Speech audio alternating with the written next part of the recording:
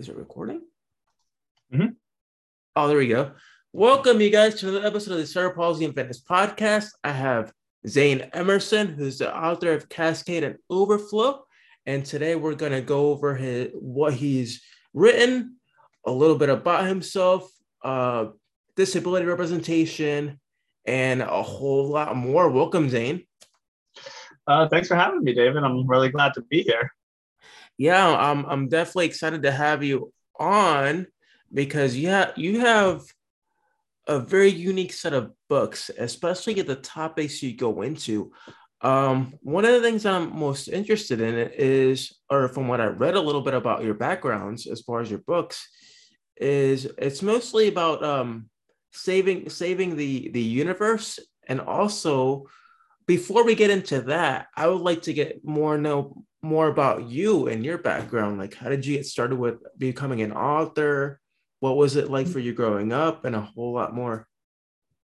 I have been writing in various forms for the better part of 20 years now. I really started when I was like 8 or 9 years old. Oh God, 23 years.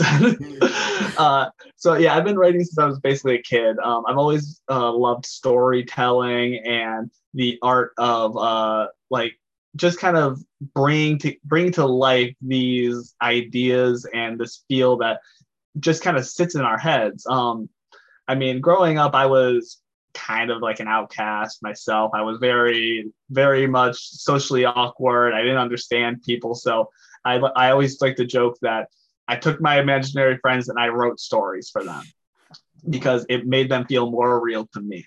And even today, when I'm writing, like my wife, my beta readers, they always say that when I talk about my characters in my books, I'm always like talking like they're my best friends, that I've known these people all my life, and I can just tell you, oh yeah, this is Taylor. He's just, he's kind of a douche, but you get used to him. So like, it's kind of a weird balance. I started writing really early. I like to write kind of mystery stuff when I was a kid. The Hardy Boys, kind of like that was like my first really foray into it. I didn't really stick with the mystery genre though, because it's kind of hard to write for me. I mean, yeah. I'd spell things out way too quickly. That's when I kind of really got into the fantasy world. Like Lord of the Rings, big inspiration for me. Game of Thrones, of course, was a huge inspiration. And of course, Harry Potter. Like all those really were the core start of my delve into the fantasy worlds. And each one is problematic in their own way here or there. They each have their own issues, but that's all books. And it's hard to say like, oh, this is problematic because it doesn't live up to today's standards. And as a writer, it's my kind of job, especially as I'm telling stories, to make it relatable for everybody. And the problem is you're never going to be able to do that either. So you have to take the shortcuts where you can, but do your best to represent, do your best to not talk down to your readers. Because I mostly write young adult stuff now. And that's because to me, I've always loved young adult books. There's a certain amount of hopefulness to them. There's this feeling of we can take on the world, we can make changes, we can do great things. So it's that coming of ageness that has really always spoke to me. And with the first two books I put out here, that was very much my goal, is that I wanted to get that feeling of a bunch of friends who get pulled into this world that they know but they don't know, and then they're put into bodies that aren't theirs, at least for most of them, and they have to kind of get used to this whole, okay, this is me but this isn't me mentality, which is kind of a big theme in a lot of my books. Would you say that since you wrote the book yourself, do you feel like there's a little bit about yourself in those books?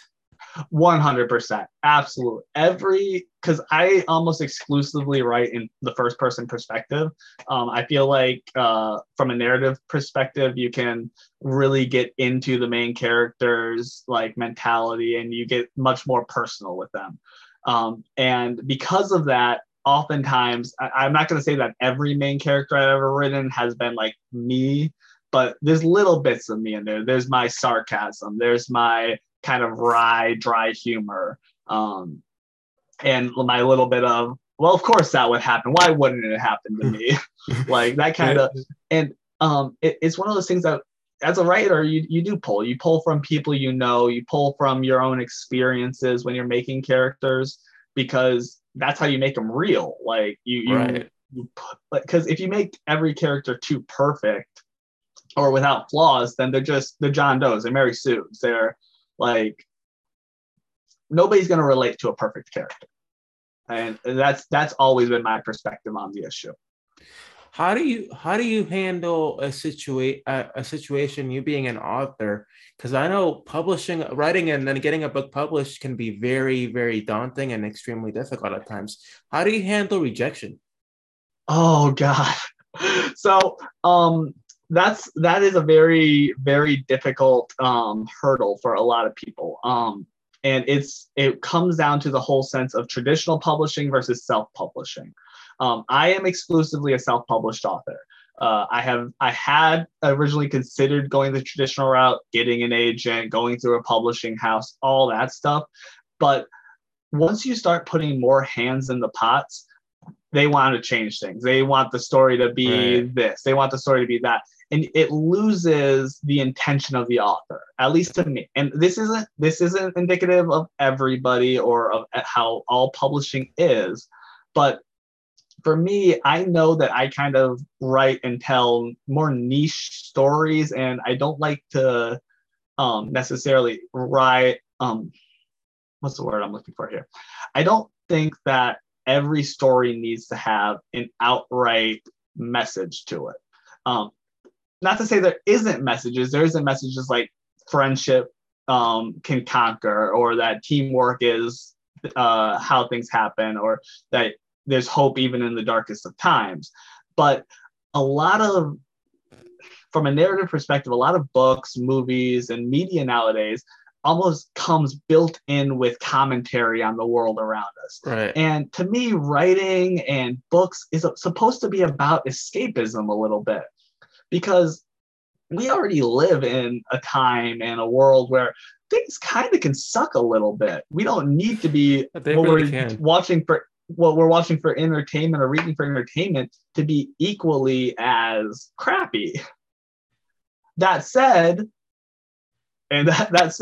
those books are also important because they do help to shine the light on these issues in a more palatable way. So it's the balance. Yeah. Like I'm wondering, what are some, I guess, I wouldn't say, I could say topics that you cover in your books. Like, do you have any topics specifically that you kind of cover? So, in the Katanari stream, which is where Cascade, Overflow, that series has a total planned book count of 7 or 8 books at this point. 6 in the main series, 2 or 3 little short story anthologies. And the overarching theme and message of those books is that creativity and out-of-the-box thinking is imperative to our life. When you try and focus and you try and follow things to the T, things aren't going to go how you expect. Right.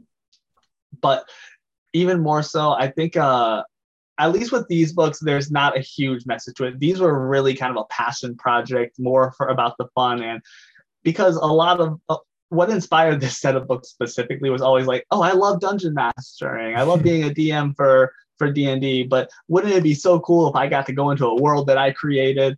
And that was all it took to inspire this series itself.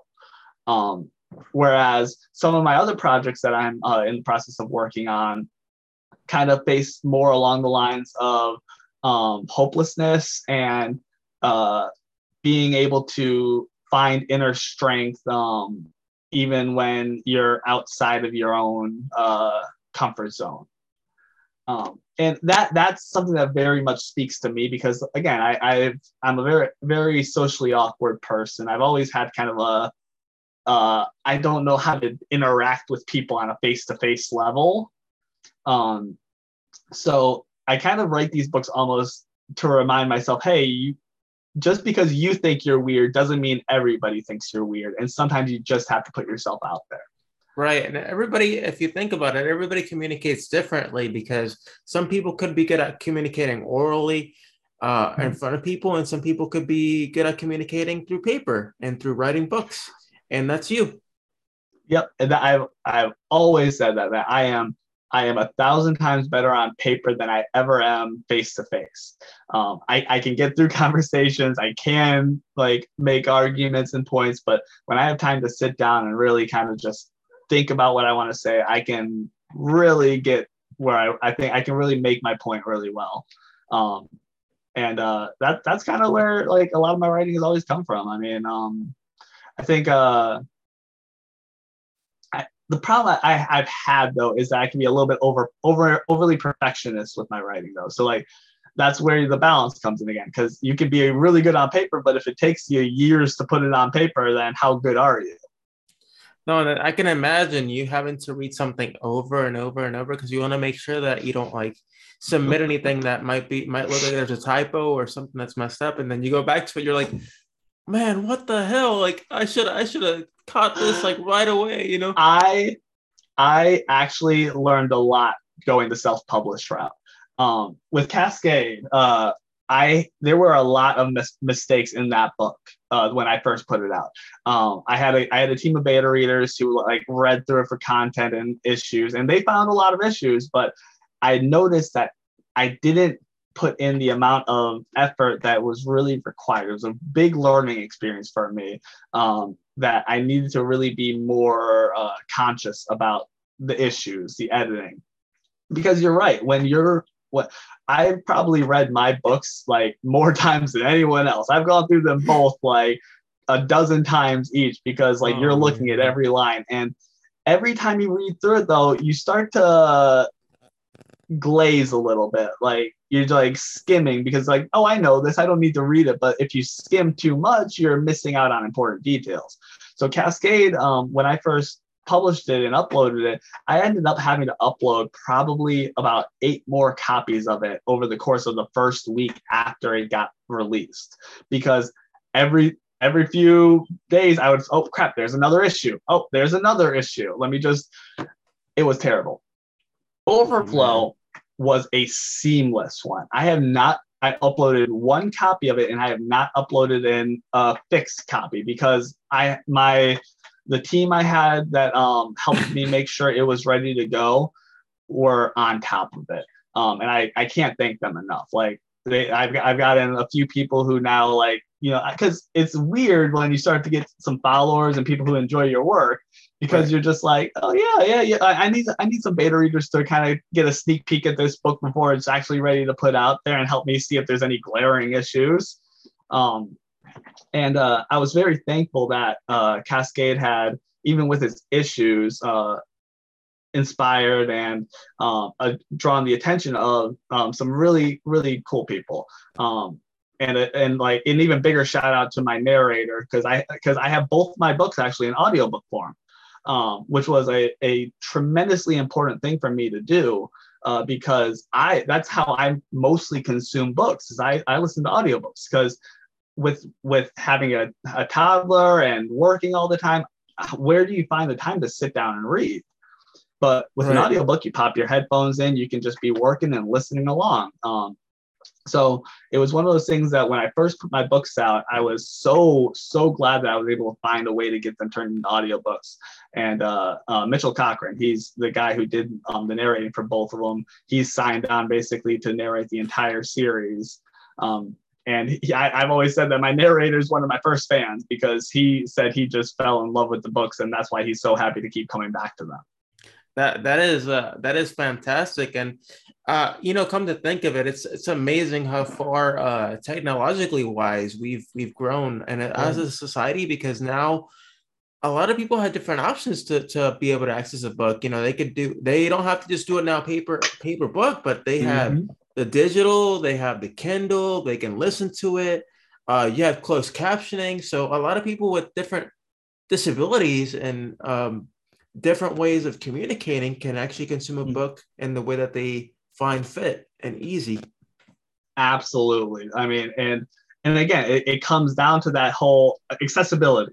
By offering audiobooks of my audio versions of my books, I am providing one more method that people can intake them. Because again, if you have somebody who's blind who loves to read, but you don't have a braille copy, well, bam, they have an audiobook they can listen to happily. And it's or again, people who just don't have the time to sit down and read, people. This is going to sound as a weird thing to say, especially as a writer, but I legitimately believe that audiobooks are the best way to consume a book, especially when you have a narrator who cares about what they're reading, because you get so much more from the inflection, from the tone.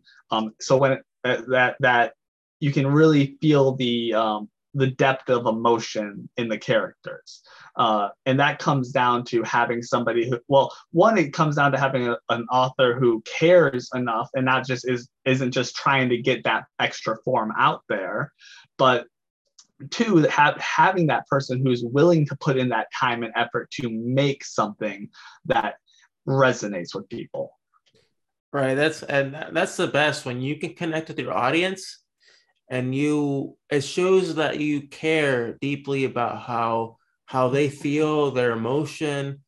You know, they're the ones that can give you that real feedback. Like, to be honest with you, like, for example, like people that live close to you, like your family and your friends, are going to be like, oh, this is great.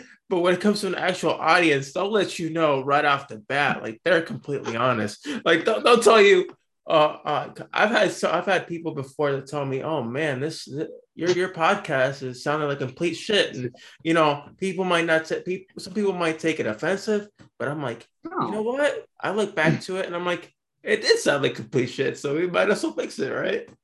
Yeah, like, so these are not the first books I've actually written to completion. Before I published these two, I had a total of 4 stories that I have written all the way through that are between 70,000 and 100,000 words long. But two of them were fan fiction stories, because when I was a teenager, I got really into writing fan fiction. And that's kind of where I really started to develop my own narrative style. Because the cool thing about fan fiction is you have these pre-built characters and a pre-built audience of people who know these characters, and you can really kind of sink your teeth into writing a story around these characters. But the first book that I ever tried to write myself, which, fun fact, I'm actually in the process of rewriting it right now. That first book took me 10 years to write to completion. Wow. And it was partially because I kept second guessing myself, but because I got so discouraged by some negative comments that a beta reader made when because I had written about 2/3 of the book, and I was just trying to get some feedback. And I was a relatively new writer to creating your own worlds and being serious about it, that I sent it out to a few people, and I got back that the writing was terrible. It feels laborious to read, and it's just like nobody's going to want to read past the first page. And that hit me really hard, that I actually put the book down and did not touch it again for about 5 years. And my lovely wife read it, read the first couple chapters when we first started dating. And she's like, oh, it could use some work, but it's not terrible. You just kind of have to give it a little TLC. And that I've always said she's my inspiration and my muse. And she had that belief that I could do it. And I finished it. And it was well written, but that first half of the book was still pretty bad. So I kind of was like, you know what? I finished the book. I need to take a break from this world for a little while, because I've been working on it for so long. But again, it was still that little bit of not resentment, but disappointment in myself that I couldn't write something perfect right away, which is silly to say because you only get better with time. And I 100% believe that I have become a stronger writer with every single book, every single thing I've written, even from Cascade to Overflow. Cascade, I think, was an excellent book, but Overflow to me trumps it. It is a far tighter book. It feels like it flows better. The story is a little bit more coherent.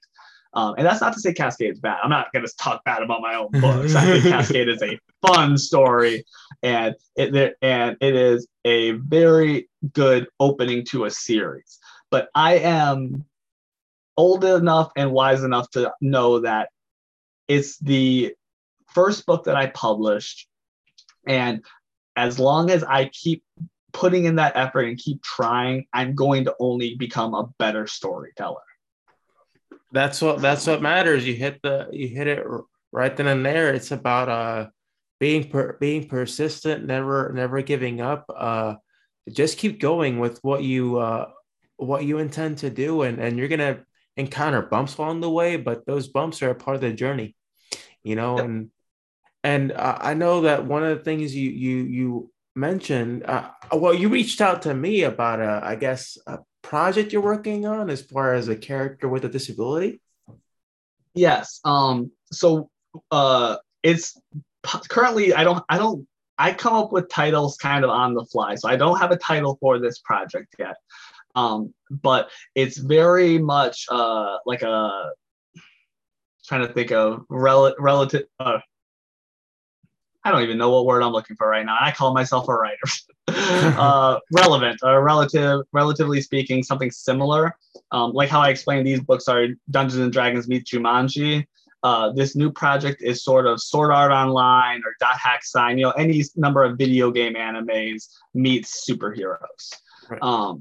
And when I reached out to you, it's because I had a character that I was developing for the book that was going to be disabled, and the what I wanted to do, especially when I'm writing a character that I don't have the experience of being disabled. I don't.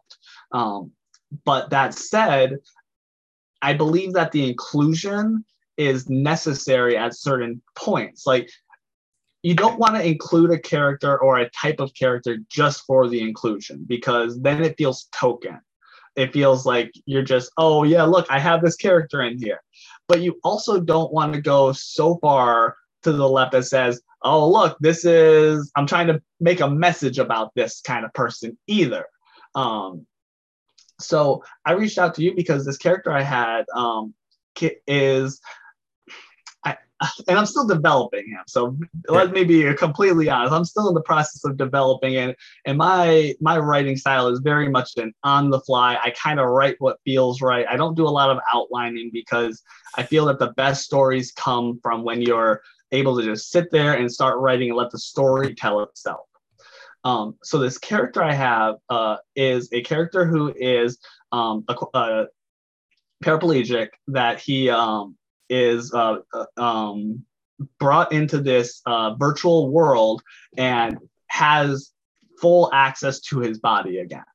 And I wanted to, when I reached out to you, I wanted to make sure that I wasn't not downplaying his disability, but making sure that this character could revel in the power or the change in what he can do without making him resentful of his disability either. Because I don't think, and you can correct me if I'm wrong here, I don't think that most people with disabilities are resentful all the time of their disabilities. Oh yeah, you're right. You're right. But I can also, again, and this is just from my perspective of the research I've done, it is easy to have something change and be like, oh, so this is what normal people feel like. And I hate to say normal because everybody's normal. But But like on a level of people who don't have to struggle with having these extra perspectives or perceptions from the outside world. So, and it's why I asked you, like, one of the most important things I asked you, that I feel like I asked you was, would it be more impactful if this character is brought into this virtual world, but still had their disability, but it didn't weigh them down? And I feel like that's, again, a weird line to run, because then you're making the argument of, well, then did these programs specifically make it so that disabled people were stuck as disabled people? So you can see how the balance starts to come into play. And that's, like I said, that one is probably third on my list of projects right now. Because well, honestly, I bounce between projects. Whatever I'm feeling connected to at the moment, that's what I sit down and write, because I try and write every single night. Even if it's just 500 words, I try and get it on paper, because you cannot edit a blank page. Right. You can always fix bad writing, but you can't fix no writing. Yeah, like now that you mentioned that, as far as what we talked about, your book and disability representation, it's funny because you see all these TV series, all these books that people release, and they like when somebody's gonna cast somebody in a TV series, they'll cast somebody that's fully able-bodied to play somebody who's disabled, and that irritates me so much, because they have very little idea as to how the disability is. And the fact that you reached out to me firsthand to talk about this character and the disability shows that you actually care about what you're writing, your audience, and the individual itself. And that's very, very important to me. Like with Cascade and Overflow and that entire series, that is kind of a different world, but all the characters that play parts in the main characters are things that I am very intimately familiar with at this point in my life. Like the main character, well, I would say there's 2.5 characters that have big influences on just who I am. And it's because that was the easiest thing to pull from for my own knowledge and my own ability to make these characters. One of the characters is, I've always made this very clear, is based 100% on my wife, Sarah. She is the love interest for the main character. She is very strong, but she has like this kind of sweet Southern belle kind of personality to her there. And then the other two characters in it are based completely on two of my closest friends. And they were very instrumental in kind of helping me shape their personalities, because I have a friend who's this big, boisterous, lovable dude that he's kind of a jock, but everybody loves him because he relates to everybody. And that's who Soren in the book is. He's this character that, even though he's this big brute of an orc, everybody loves him. Whereas another character is completely based on another friend who I love him to death, but he's a little bit of a dick. And he's a little bit full of himself, and he's aware that he's full of himself, and he's aware that he thinks he can do everything better than everybody else. And it was very easy for me to be like, okay, this guy, yep, you make this character, and I can see this character as you. But on that same note, it's been very interesting because as I've had people read it, I always read the books. I've always liked to, if I get one-on-one time to talk to anybody who's read my books. Excuse me. One of the first things I always like to ask is, who's your favorite character? And again, because I'm talking about these guys like they're my friends. So I like to see like, okay, who's your favorite character? Because to me, that tells me if you care enough about a character to say, yeah, that's my favorite, it means that I made them realistic enough that you can relate to them and you could imagine them. And Soren, again, is one of the people that people always say, oh, I love him. He's just so fun. He kind of is like this. He's not the comic relief of the story, but he definitely brings levity to situations. He definitely brings like this little bit of okay, yeah, I know we're kind of screwed, but how can we make this fun while we're doing it attitude. That's fantastic. I love the fact that you use, not necessarily use, but you take advantage of those that support you around you, and you're like, if you can formulate an idea centered around them for your book, that is absolutely fantastic, and I love that. Yeah. So I wanted to also ask you if there was an author you would like to collab with, who would you like to collab with on a book? Oh, there's a lot, honestly. I mean, I love all of Neil Gaiman's work. I think he writes some amazingly fun stuff. Good Omens is one of my favorite, and that's one where Neil Gaiman collaborated with Terry Pratchett, and it's just such a fun story. But on an indie level or on a smaller, more current times, I'd say Drew Hayes. He authored the Superpowers series, which is hands down my favorite book series of all time, which a free shout out for him, I guess. It's basically Harry Potter meets superheroes, but in college. And it is just, it's fun. It's interesting. The mystery that's involved. And he writes just great work. I've had the pleasure to talk with him quite a few times. So maybe it's not out there, it's out there as a collab, but who else though? Unfortunately, some of the people I would love to collab with are dead at this point. Like, who wouldn't want to try and write something with Tolkien?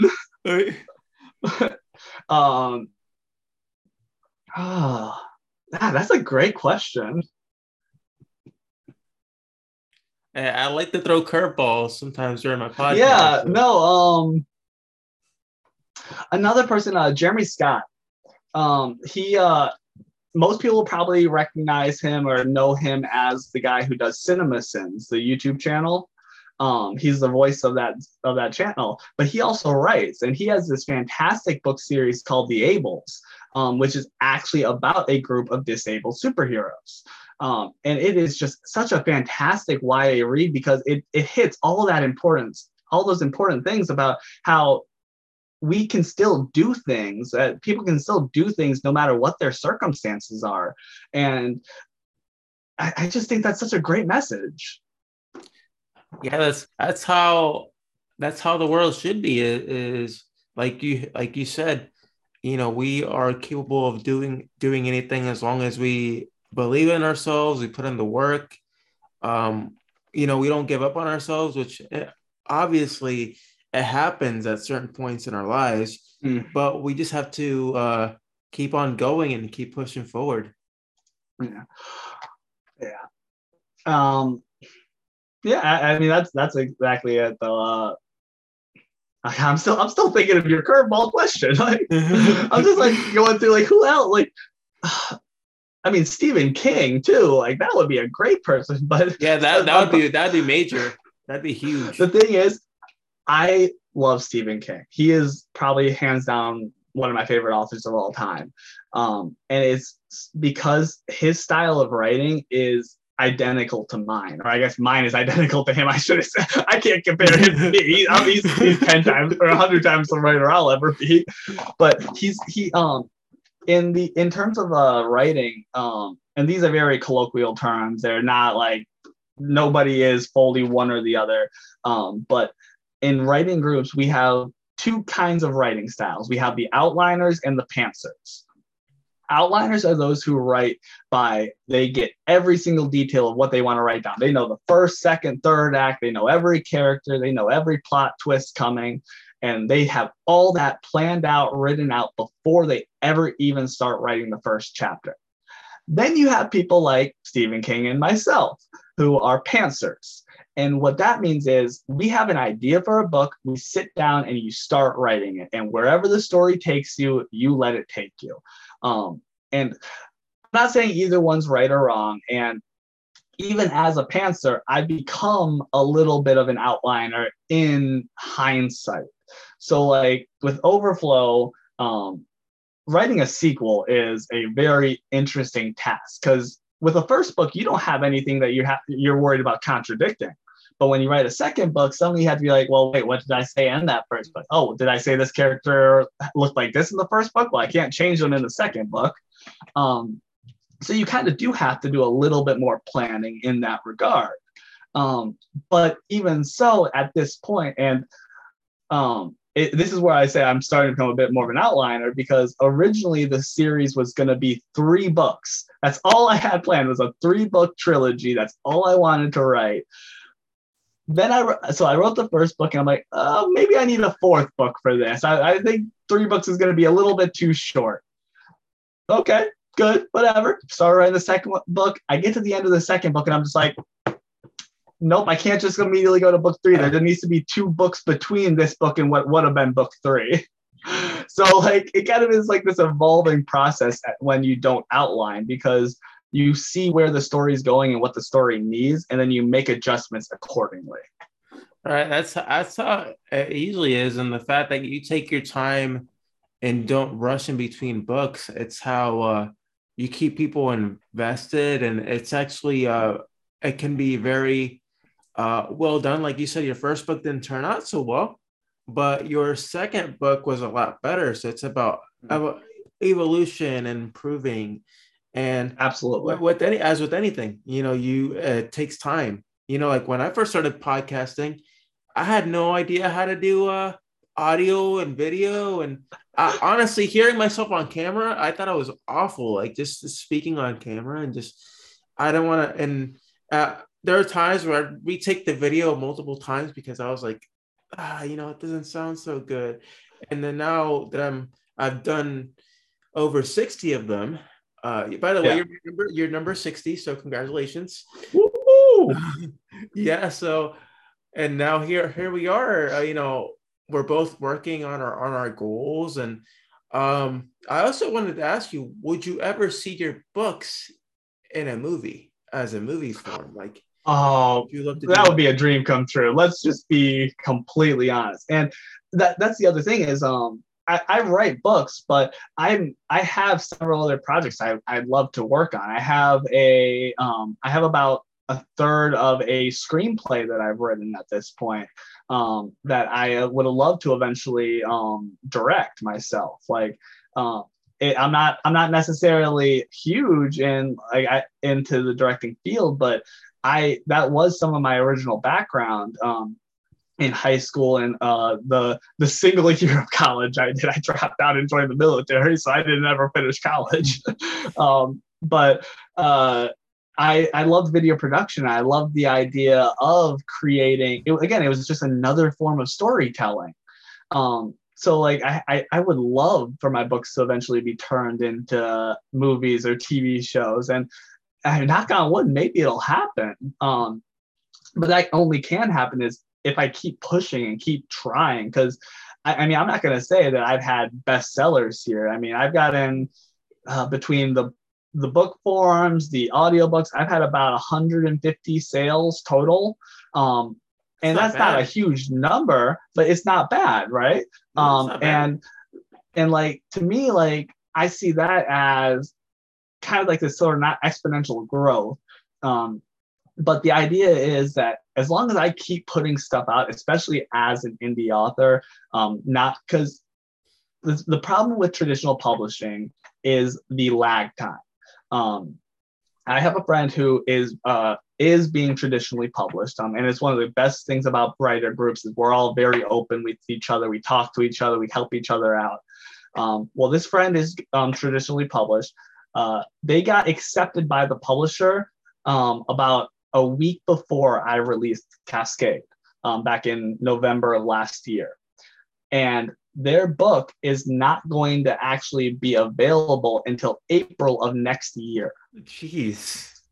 Yeah, and that's just the lag time because Oh it has to go man. through edits. It has to go through like the checks with the publishing house to make sure that there's nothing that they're going to disagree with. It has to go through all these extra steps. Whereas self-publishing, once I feel this book is ready, I can put it out there. And this is a huge leap up from 15, 20 years ago when self-publishing was this big expense out of pocket and it wasn't accessible to anybody. And as much crap as Amazon has done, they have really, really helped indie authors find their voices. Their Kindle Direct program is what I go through for publishing. It allows me to make my hardcovers, my paperbacks, my Kindle copies, but it also allows me to directly go through their other system, the ACX, which allowed me to find my narrator so that I could have the audiobooks. So it's this accessibility that has really come a long way that has made it easier to put these books out. Because, and again, the problem with that is their success or failure lives and dies with me. Like, I have to be the one marketing. I have to be the one shamelessly self-promoting it at all times. And that's not a problem if you're inclined to be that kind of socially out there person. So it's made me grow as a person because I can't hide in my shell anymore. I can't be like, oh, I don't want to deal with people, because I need to be confident enough to say, my books are amazing. You should go buy it right now. Right. You gotta be willing and able to, like you said, get yourself out there, and remember that the only way you'll become successful as well is networking, meeting people, get into anything and everything you can. Like, I right now, like, just being able to speak with you, you taught me that self-publishing is a route to go, because I myself would like to write a book about my life in general down the line. So the fact that I got to speak with you today, it helps out a lot, because I Yeah, learned a and lot about you. absolutely. I mean, like I said, it's. I didn't know as much until. So I wrote Cascade, and a grand total, I think from start to finish, it took me 28 days to write the first draft of Cascade. And now, granted, edits and rewrites and fixes, grand total, it took about, from start to finish, about 6 months for Cascade to be ready for publishing.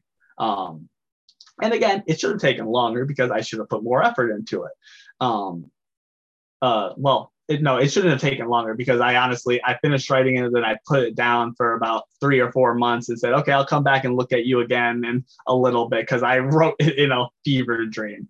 So I put it out there, and I was going to work on some other projects. Excuse me. In fact, I briefly wrote a web serial for about 4 months, which is a web serial is when you have a website and you post chapter by chapter, a couple chapters a week, so people can follow along and read Awesome. along as they want to.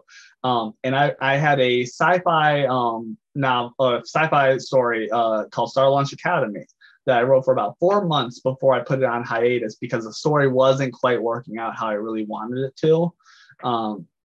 But that book itself, I wrote 80,000 words of before I finally kind of hit pause on it.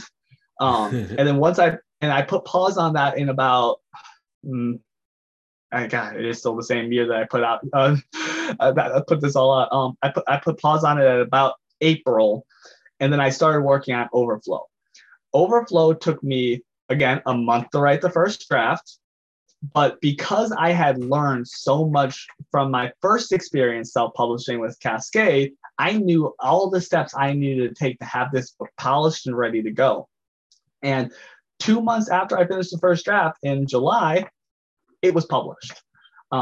And again, I haven't had to go back and do any fixes to it because I have such a great team of beta readers. My dad too, he actually was my editor this time around. He Oh, went that's through cool. and red marked and everything. So I always, I can't thank all of them enough for helping me put something out much more polished.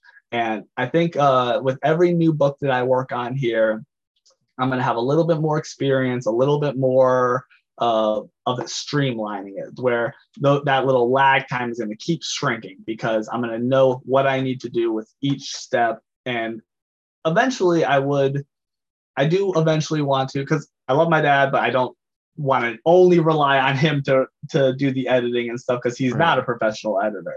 And I would love to eventually hire somebody to edit my books a little bit more for like line edits and content edits to kind of help me keep things a little bit smoother instead of just grammar edits, which my dad is a fantastic grammar editor. But it's not his wheelhouse of content. So he's not going to be as aware of what to look for, well, this needs to be fixed because it doesn't line up with what you said back here. Yeah, and a fun fact for my audience, Zane himself took the time to revise my bio and turn into something awesome that I've used since you've wrote. Like I've literally reused that same bio for everything from when I'm promoting, myself. Of course, I had somebody else, a close friend of mine. She made my flyer that I used to promote, and and that's to attest how good of a writer Zane is. Like you're to me, you're underrated. So a lot of people, but I that's how appreciate that's how that. I feel. That's how I feel. I like to think. I mean, I know this sounds like not very humble to say it, but I do feel a little bit underrated. And it's because that there is a lot of content out there, and it's hard for people to say that they're going to read something or another. And especially as a new author, it's hard to convince people to give you a chance because with somebody like Stephen King, J.K. Rowling, wow, I am blanking on authors right now, and that is not a good look for me. So let's just say with Stephen King, he has a built-in audience. He has people who are going to see Stephen King on a book and know, okay, this is probably going to be pretty good. And that's not to say he doesn't have his bad books. He has a good few of them that are decent books up until about the third act. And then it's like, okay, you did not know how to finish this story, sir. But I digress, not the point. As a new author, you have to not only convince people to give you a chance, but if you have something that's a little bit of a weak start, you have to convince them to stick with you and grow with you. And I've been very fortunate that I have a good few people who are really in my corner at this point. I'd love to have more, of course, because the more people you have recommending the books to other people, leaving reviews for the books, the more people are going to give it that chance because they'll see these people that say, oh, yeah, this is good. So, yeah, I can give it a shot. Yeah. So, yeah, that's all you can do is just give it an opportunity, and if it does well, it does. If not, there's always room for improvement. And it's just a matter of like we've been talking here on our podcast, is just a matter of find what works for you. And if it's not doesn't work for you the first time, or that particular now I'm blanking on words, that particular way of doing it doesn't work for you, there's always other methods, other ways of doing it. yep. And even more importantly, especially with writing, I think that one of the very important things to remember as a writer is that just because a story doesn't work in one style doesn't mean it won't work in another. Yes. So I say that because that the book that I had written that took 10 years to write, I've been working on the second draft of it, which I always say is really the 1.5 draft because I am rewriting it almost from scratch. So like it still has the bones of the original story, but I'm taking everything I've learned since finishing that book, since writing my other works now and saying, no, I know how to tell these stories now. I know what I did wrong. And I can say that first version of that story, there was a lot wrong. I focused too much on the wrong plot points. I focused too much on the wrong interactions that it became this over bloated story. And I think it's important to note that just because it didn't work with those plot points didn't mean that the bones of the story weren't good. So I went through these stages of, okay, well, maybe even though I'm a first person author, maybe I should try writing this book in third person perspective and see if maybe that puts a new light on the story. So I wrote actually about 25,000 words of that story in third person perspective, but it became such a completely different story that it lost its feel. It lost that kind of connection that you had to the main character, which to me was so important because this book, which this one does have a name, it's Shift. This story is very much about this guy coming to terms with his self-imposed isolation, and how he has very much felt like he is against the world because he's different. So like when I tried to go third person with that and I got out of that character's head, it stopped being about him, which did not work for me. So I was like, no, this needs to be first person. So I started writing it in first person again, but again, with everything I had learned. And I asked a couple of my beta readers, hey, I want you to read the first 5 chapters of this third person perspective and the first 5 chapters of this first person. And you each tell me which one feels better. And thankfully they all came back to me, and I didn't tell any of them which one I preferred. I didn't tell any of them like what was the intended version. And unanimously, they each came back and said the first person perspective is better because I can actually understand this main character. So it really does come down to the story and how you need to tell that story. Fantastic, man. Like I've seriously enjoyed like having you on, getting to learn so much about how a story develops, not from just from different authors' perspective, but from your perspective. And I will have I'll include the links to both your books in the description. And you mentioned that your book is available on Amazon, right? That's only exclusively there?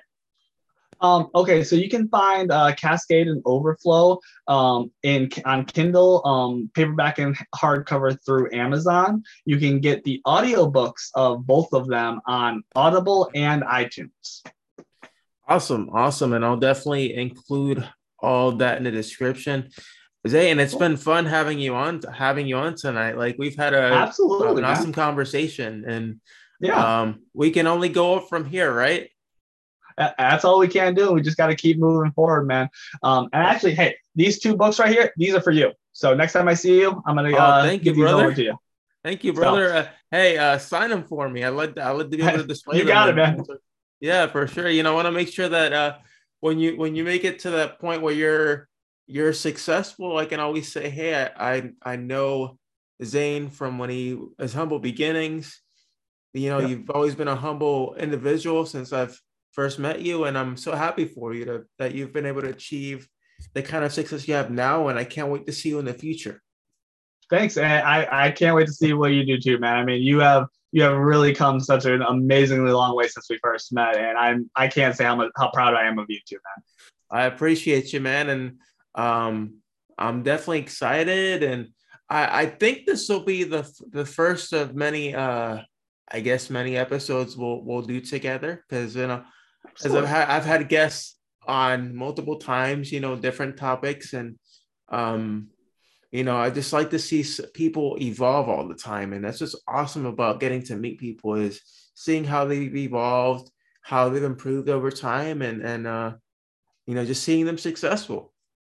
Absolutely, and I would love to be back on, man. Anytime you want to give me a holler or tap me, just give me a call. Maybe when I'm ready to start promoting the next book. Yeah, that sounds great. Yeah, that would be a great idea.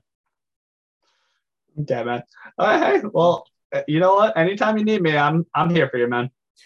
Oh, thank you, brother. And you can find this podcast on iTunes, Spotify, YouTube, and any other major podcasting outlet out there. Um, there's always a saying that I use when I typically end the podcast, but I've kind of modified it a little bit. And it's this, if Zane and I can do these things, do all these things, become authors, motivational speakers, podcasters, despite our challenges and limitations in life, so can you. Oh, thank you, Zane. Hey, no problem, man. I'll talk with you later. And until next time, everybody, have a good one.